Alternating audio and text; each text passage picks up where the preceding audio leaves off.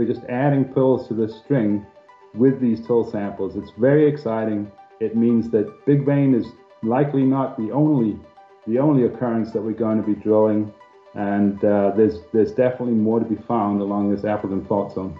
Joining us for a conversation is Roger Moss, the CEO of Labrador Gold. Dr. Moss, welcome to the show. Thanks, Maurice. It's great to be back again.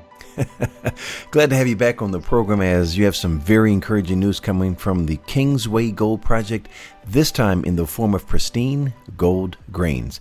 Before we begin, Dr. Moss, who is Labrador Gold and what is the opportunity the company presents to shareholders? Well, Labrador Gold is a junior mining company based in Canada, and we're really exploring in Newfoundland right now, and our main project is Kingsway project. We've done quite a bit of work on there over the last year or so, and made a discovery late last year of visible gold in quartz grain boulders. And we've been drilling it for now a few months, and we've had some really nice high grade hits. So yeah, I think the potential is there, and some of the news that we've been putting out recently, I think, really demonstrates that. And today's news just, I think, adds even more to the story. Dr. Moss, take us to the Kingsway Gold Project, which is along a structure highway known for gold-bearing fluids. Please acquaint us with the primary structures. Yeah, well, one of the things that really interested me about Kingsway when I first heard about it and we moved to acquire it was the fact that we had these major crustal structures running through it. And we know that the kinds of gold deposits that we're looking at here, orogenic and epigenetic gold deposits, they are associated with these major crustal structures. So if you have them, it's great. You can find gold along them. And we are fortunate enough to have two, the Appleton Fault Zone and Dog Bay Line. Most of our work to date has been along the Appleton Fault Zone, and that's it's almost a no-brainer, because down to the south of us, where Newfound Gold are exploring, they've been having incredible success exploring along the Appleton Fault Zone with their great intersections at Keats and Lotto, and most recently at the Golden Joint. So they have three occurrences down there along the Appleton Fault Zone, and ours is just starting, and our Big Vein target is also located along the Appleton Fault Zone. So it seems to be a pretty prospective structure that's running through the property. Speaking of the Big Vein and the Appleton Fault Zone, at the conclusion of our last interview, you stated that the Big Vein may be the first of many occurrences, and that the ideal situation is finding a string of pearls along the Appleton Fault Zone. Let's see if the ideal has the potential to come to fruition. Let's visit the Appleton Fault Zone, as earlier today Labrador Gold announced till results of pristine gold grains. Dr. Moss, what can you share with us?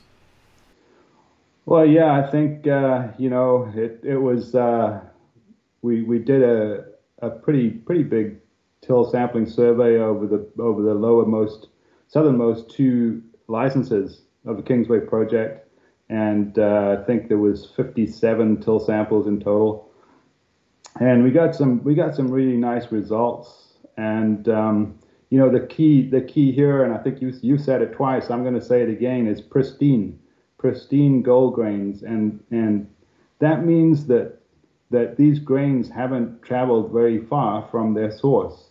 And that's what we see here in these results. So if I can just digress a little bit so that I can explain why these pristine grains are so important, we're looking at rocks and grains that have been dumped out of glaciers as they melt and recede. So when the glaciers move across the rock, they scrape and scour the bedrock, and they entrain all the material that they're scouring, and they carry it with them.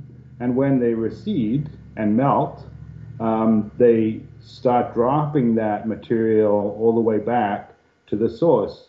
So the more pristine the gold grains are, the closer to the source they would have been, because you can't transport these very flaky gold grains very far without completely modifying their shape. And so in terms of gold grain morphology for till sampling, we talk about pristine, closer to the source, modified further away, maybe around half a kilometer or more, and then reshaped where the gold grains are totally bent onto themselves and more rounded, and that's furthest away from the source and probably up to over a kilometer away from the source. So the pristine grains that we have, they indicate that those grains are very close to the source of mineralization that they came from. Identifying the source, mode of transportation, along with pristine gold is a huge success. Does today's release bode well on the ideal of having a string of pearls along the Appleton Fault Zone? Oh, absolutely. To give you an example, and this is where it gets really exciting, because we had a till sample that was taken right next to Big Vein, and it had something like 165 grains of gold in total, and something like 80% of them were pristine. That's great. So it hadn't come very far from the source.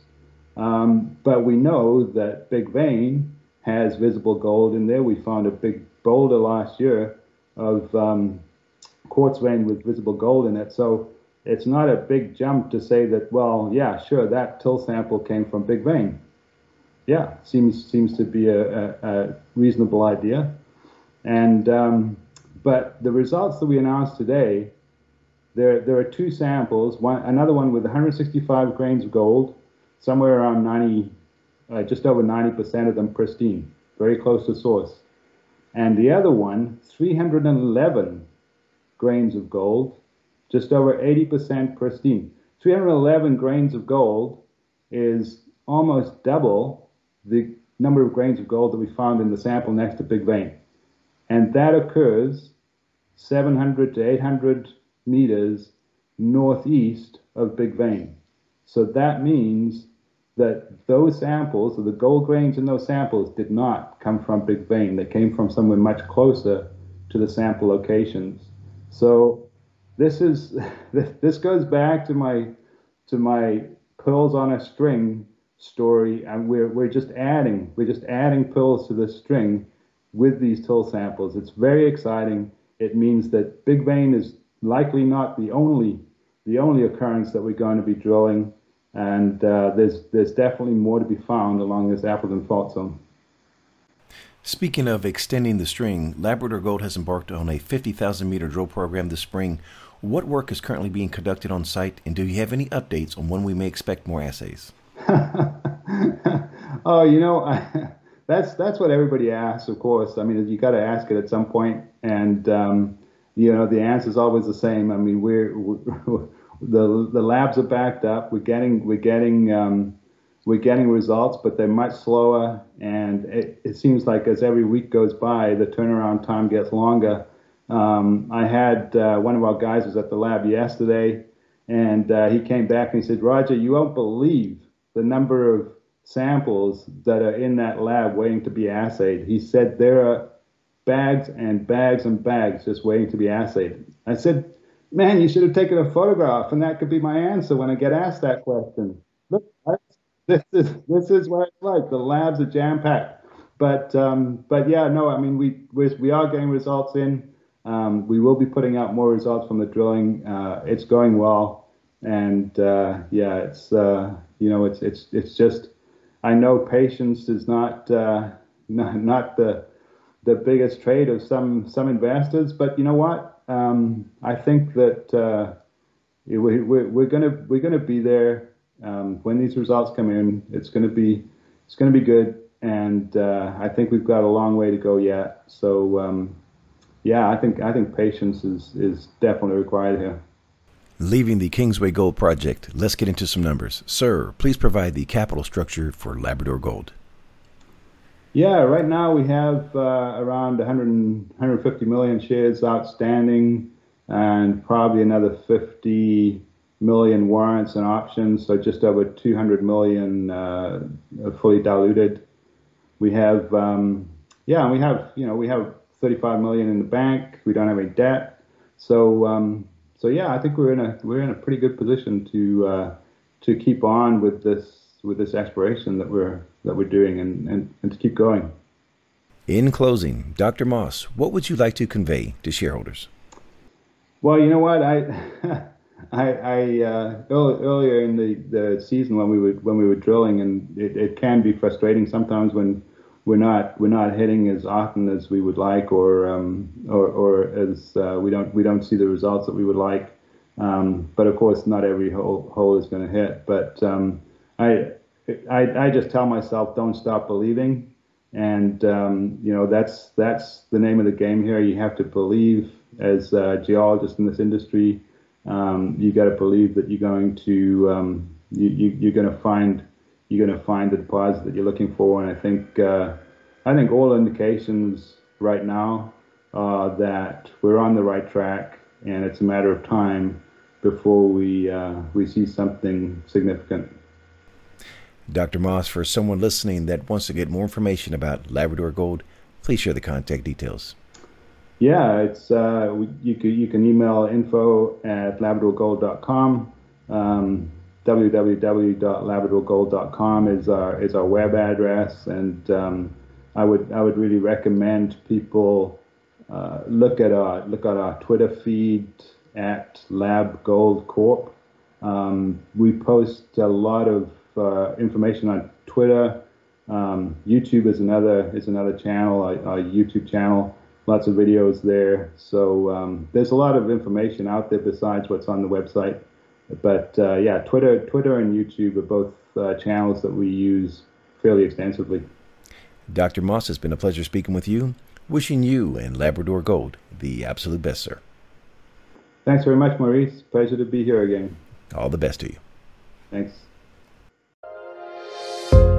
The information presented on Proven and Probable is provided for educational and informational purposes only, without any express or implied warranty of any kind, including warranties of accuracy, completeness, or fitness for any particular purpose. The information is not intended to be and does not constitute financial, investment, or trading advice, or any other advice. You should not make any financial, investment, or trading decision based on any of the information presented without first undertaking independent due diligence and consultation with a professional broker or competent financial advisor.